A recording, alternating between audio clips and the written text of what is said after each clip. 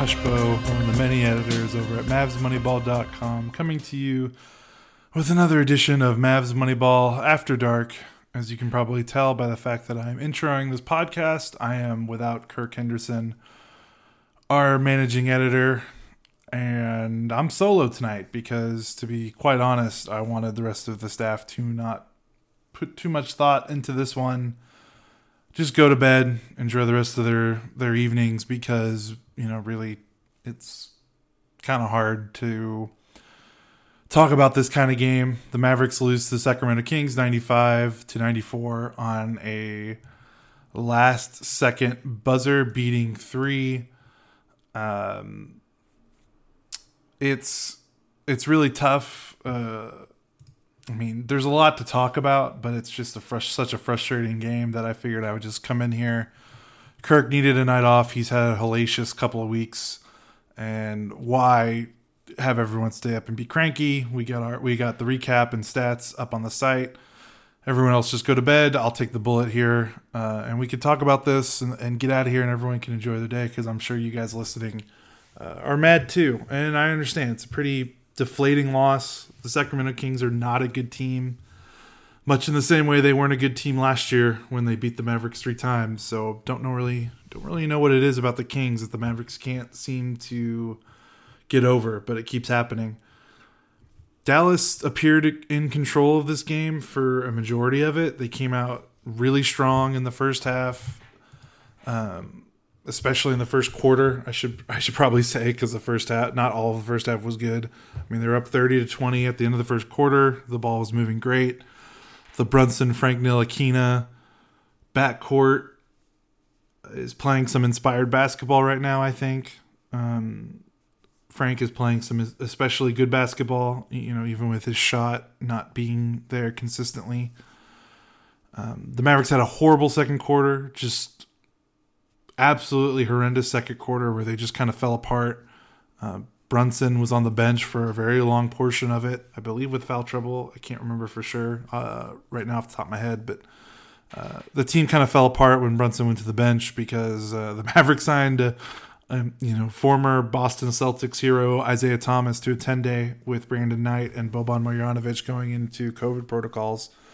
So, with Luka out, with Brandon Knight out, with Trey Burke out, Isaiah Thomas had to be the backup point guard.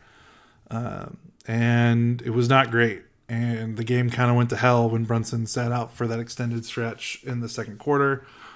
And really, the Mavericks outplayed the Kings really 3 out of the 4 quarters. And they just lost that second quarter so poorly that the Kings were able to win a buzzer beater in the fourth. Because, if the Mavericks just play a normal second quarter, they're probably not even in a position to lose to a last second buzzer beating 3 from Metu. I'm just not even going to try to say his first name because it's really late and I'm tired and I'm really bad with pronouncing professional athletes' names. So I'll just save myself the embarrassment there. Now that we've kind of generally looked at the game and how it flowed, let's just talk about what everyone's talking about online, what everyone's getting mad about online, what maybe I am getting mad about online. The last defensive possession, Metu hits the 3. The corner 3 at the buzzer to win the game. There's been, quite frankly, a lot of really confusing discussion around this defensive possession. And I'm kind of troubled by what the focus seemed to be, at least on my timeline. Look, social media is a mess, and what someone's timeline looks like to you isn't what it looks like to someone else.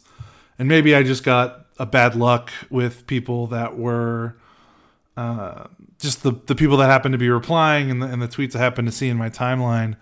But I don't know about y'all, but allowing a professional basketball player to be extremely wide open for a corner 3-pointer when you're down 2 with less than 5 seconds left, when you're up 2 with less than 5 seconds left, that's not good defense. I don't care what Metu's shooting for the season. I don't care what he's shooting on corner 3s.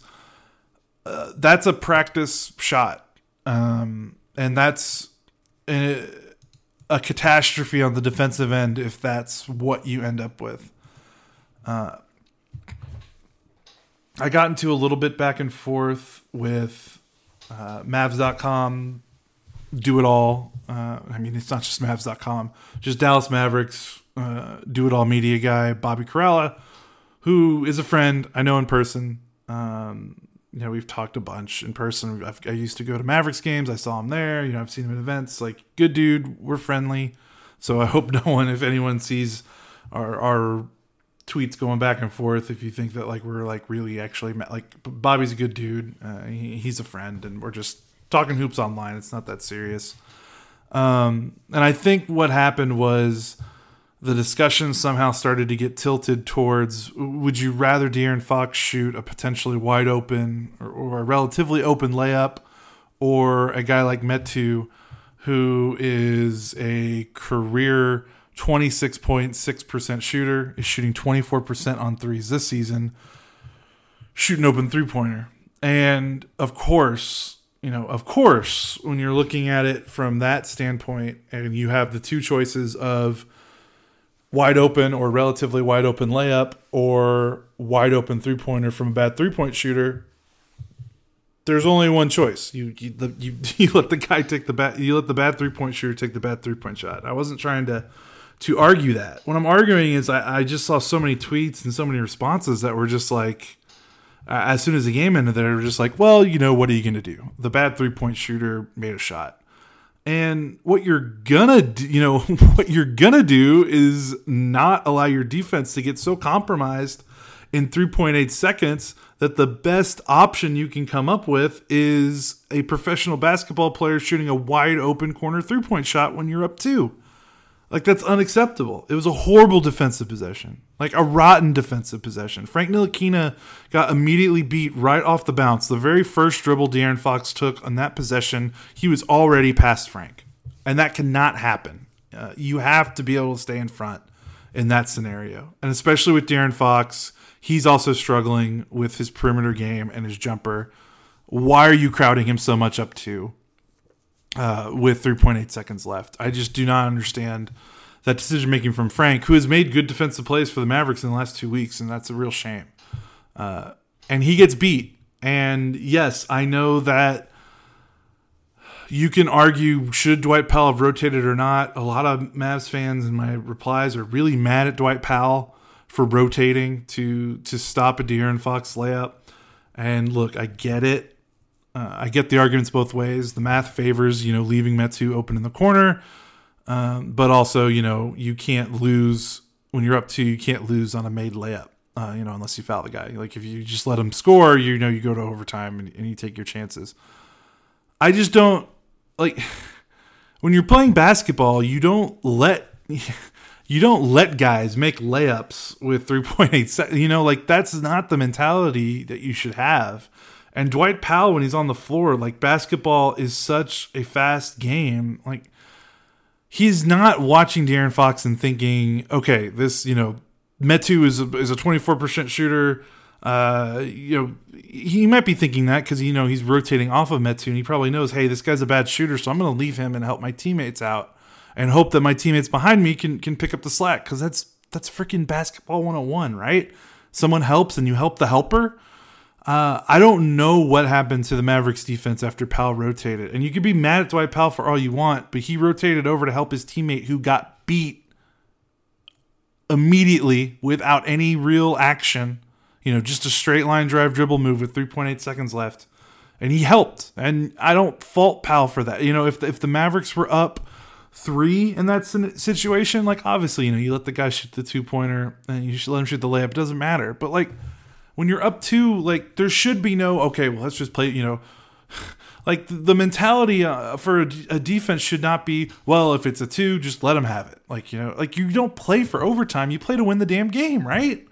Like, I feel like I'm taking crazy pills here with some of the reactions I've seen to Powell's decision to rotate out to stop what could have been a relatively open layup from De'Aaron Fox. Like, I don't blame Powell for that. That's just that's just drilled into your skull as a basketball player, especially one Powell who's been playing as long as he has from youth all the way up there. You help your teammate there who got beat. The problem is no one helped Powell. Jalen Brunson had his back to the play and was glued to Harrison Barnes and didn't even leave him. I don't understand. There's some countering to that that's like, well, okay, well, if Brunson, you're playing, if Brunson leaves Barnes, well, then now you're leaving Barnes, who's a good 3-point shooter, wide open. Metu shot the ball with 1.5 seconds left. I don't know about y'all, but I would prefer the Mavericks rotate out to Metu and have him make a pass under some slight duress with less than 2 seconds left, and then take my chances with whatever Harrison Barnes can do with a second left. Like, do people really think that was going to be a clean look if you rotate over with how much time was left? There's only 3.8 seconds left. There's only so much you can do.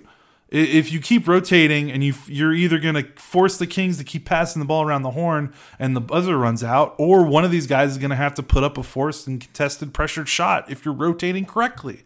If you're not rotating correctly, the discussion shouldn't be about, percentages and what's better, to do this or to do that. It should be, no, why wasn't the defense better? Why wasn't Frank able to contain Fox, right off the dribble on that possession?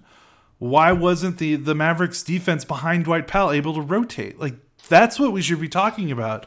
And to reduce that conversation to kind of just throwing your hands up and be like, well, what are you going to do? The bad 3-point shooter made the shot. No, like that stifles discussion. And it takes, it makes it feel like it's inevitable and that the Mavericks didn't have a hand in what happened in the results of the game. And I just hate that. I hate that. Part of it is, I'm a guy that's paid to talk about the team. And when you try to buy into that type of narrative, it makes it harder to talk, because how do you counter that? It takes away from talking about the nuance of the game. And isn't that like why we're here? Like why the hardcore of us are listening to these podcasts and reading articles, and why we're writing stuff and, we read other stuff. Like, that's the whole point. Why we're here. It's crazy. It was a terrible defensive possession. Do not defend any part of that defensive possession. Do not say that it was cool that the Mavericks let it. That's not cool. Play better defense. It shouldn't be that. It shouldn't be that complicated. Just play better defense, and you win the game. And I feel like what's really crazy is that that's probably, they played such a catastrophic defensive possession to close the game that it's taking away from the laundry list of issues the team had in the final 2 minutes going up to that final possession, because the Mavericks had a chance. Kristaps Porzingis made 2 free throws with about 33 seconds left. Jalen Brunson made a jumper to tie the game with, I think, like a minute. The Mavericks were in control, position to win this game, and they didn't. And it's, obviously the bad possession at the end of the game hurts, but also the possessions before were just as painful. The Mavericks offense in the final 2 minutes, after, they got down in the second quarter, they came back in the third and the fourth, reclaimed the lead, played really well, up until, the final 5 minutes of the game. And they did it by kind of going back to what they were doing in the first quarter, moving the ball, getting timely makes from role players. Dorian Finney-Smith had a huge sequence where he came into the game, made a 3-pointer, and then had a driving dunk. And it looked like the Mavericks were back on track and looking like they were looking like in the first quarter, where the ball was really pinging around the floor. Guys were getting, deep into the paint and then making passes out from there. And then in the last couple minutes, it will, last 2 to 3 minutes, it was, let's stop the ball. We're up 90-88 with 3:41 left. Let's just park the bus and let's, run out the shot clock and let Kristaps Porzingis take contested post-up shots. And I know Kristaps Porzingis has improved in the post this year, but that's just with the way the Mavericks were playing, to completely stop down their offense and the way they were playing for the first 75% of this game. And then for this final moment to just do something they weren't doing for the entire game, stop all rhythm. You had Jalen Brunson, who had a really good night, 11 of 19 from the floor, 25 points, a game-high 25 points, I might add. And instead of letting him potentially create with his passing or create with his scoring, we're going to just slow the possession down, grind the offense down to nothing, and then let Kristaps take contested fading post-up shots as the shot clock expires. Like, that's horrible. Like, they were just punting the game away from there. And they were lucky that the Kings weren't able to capitalize even more than they did, and they freaking won.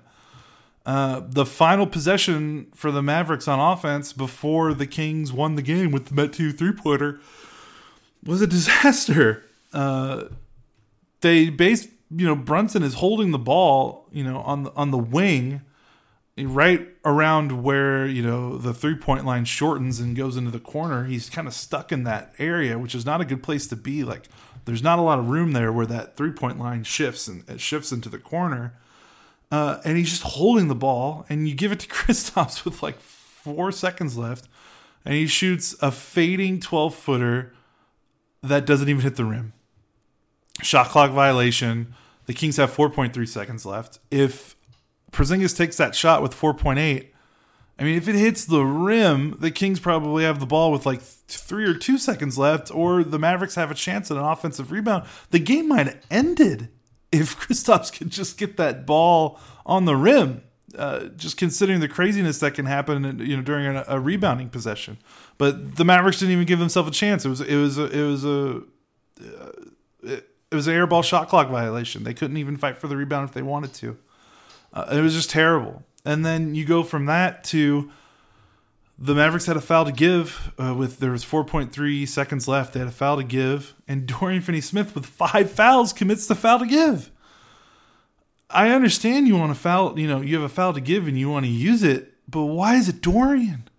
And the worst part about it is that Dorian did it to Tyrese Haliburton, who was catching the ball going away from the basket with 3.8 seconds left.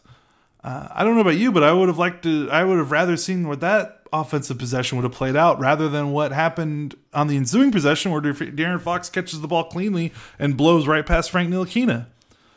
Like, if you want to give the foul, they didn't get, you give the foul there when you get beat and you try to foul before the shot attempt and you make them reset.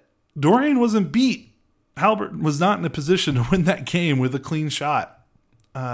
And now not only do you sort of waste the foul to give when you didn't need to necessarily use it, but one of your best defenders and one of your leaders on the team can't play the final defensive possession. And then who also didn't play the final defensive possession was Kristaps Porzingis, who weirdly enough is one of your best defenders and the best rim protector, best shot blocker on your team. If the Mavericks were up 3 and they needed to guard a 3, that might make sense to put in Josh Green for Kristaps and leave Dwight Powell in there because he's a little bit more fleet of foot. But when you're up 2 and the other team could be going for a layup, why don't you have one of your best defenders and shot blockers in the game? I don't. It was a multitude of errors. It was not a well-coached game in the final 2 minutes. It was not a well-played game in the final 2 minutes for the Mavericks. And just about everything that could go wrong did go wrong. And every choice they had the right choice or the wrong choice, and they basically made the wrong choice every single time for the last 2 to 3 minutes of the game. And that's a shame because this was a winnable game. And the Mavericks were coming off what was probably I don't think it was their most impressive win because the Portland Trailblazers are very bad, but it was probably the most feel-good win, if that makes sense, in terms of just getting the vibes of the team back on track and just stomping that horrible Trailblazers team with replacement players. I mean, you come off that Portland game and you're basically 2-2 since the COVID outbreak really hit, and your 2 losses are fourth quarter heartbreakers to the Utah Jazz in Utah, who were at full strength, and a Milwaukee Bucks team that didn't have Giannis but still had Drew Holiday, still had Chris Middleton, and then you beat the Timberwolves with basically no one on your roster except guys that just signed and maybe Jalen Brunson, and the Wolves had Karl Anthony Towns and DeAndre Russell. Like, it was a really inspiring 4-game stretch of basketball. It was fun to watch. They showed moments of it again for about, 3.5 quarters, 3 quarters. And then to just end the game and lose it and you go right back down to 2 games under 500. Like, that's tough. It's not a good win. It's not a good loss. All losses for the Mavericks right now are bad. There's no such thing as really a good loss for this team. But considering considering where this team was going, another win to get to 500 without Luka and without Reggie Bullock, without Tim Hardaway Jr., without Maxi Kleber, it would have felt good for this team. It would have felt really good, I think. And instead, they're 2 games under. They got to play this Sacramento team again on New Year's Eve. Then they got to go to Oklahoma City, which is hopefully maybe a bit of a reprieve for them. But the schedule does not get easier in the next few weeks. They play Denver on Monday, and while Denver is also decimated, Nikola Jokic is playing some incredible basketball, maybe even better than his MVP season. Right after that, they play Golden State. They play Houston, who is not a good team, but is also a little bit past the horribleness of that they showed earlier. They're a bit more feisty. They're still a bad team, but they're way feistier than they were when the Mavericks first faced them early in the season. Then you got Chicago, who's one of the best teams in the league right now, playing really great basketball. New York, not doing too great, but Memphis, who's playing well. I'm looking at the schedule for January, and the Mavericks just don't have the stretches where they play 2 or 3 games in a row against teams that are really bad. Their next easy stretch of games, if you want to call it easy, they play Orlando, Oklahoma City, Toronto in the middle of January, and then they play Portland, Indiana, Orlando, Oklahoma City. But again, that's about it. In between that, they're playing Memphis a couple times. They're playing Golden State twice. They're playing Phoenix. They're playing Chicago. They're playing Denver. It's just tough. Where the Mavericks are right now, no game feels even the games against these bad, against Oklahoma City, against the Houston, with the way the Mavericks are playing, these aren't necessarily gimmies. So it's going to be tough. They need to get some guys back. I mean, they need to get Luka back, obviously. I could take or leave the other guys because I've really been impressed and having a lot of fun watching, the end of the bench and replacement level players come in and play some really inspiring basketball with really good effort. So we'll see where it goes from there, but I think I'm going to call it. I've talked way too much about this game. It was a very disappointing game. Stay up late. It was a late West Coast game for those of us that are watching in Texas or the Central Time Zone or the East Coast even. Tough to stay up for that game. You'd hear it. I'm yawning right now, so I should probably go to bed. Again, Mavericks lose a heartbreaker to the Sacramento Kings, 95-94. They lose on a corner three-pointer at the buzzer by the Kings. Mavericks are now back to 2 games under 500 at 16-18. And they play the Sacramento Kings New Year's Eve, Friday night, Friday late, Friday early evening maybe, 5 p.m. And presumably me and Kirk will both be back for that game. So we'll just talk to you guys then. This is Josh Bowe for MavsMoneyball.com and Mavs Moneyball After Dark. And we will talk to you to get ready for the new year.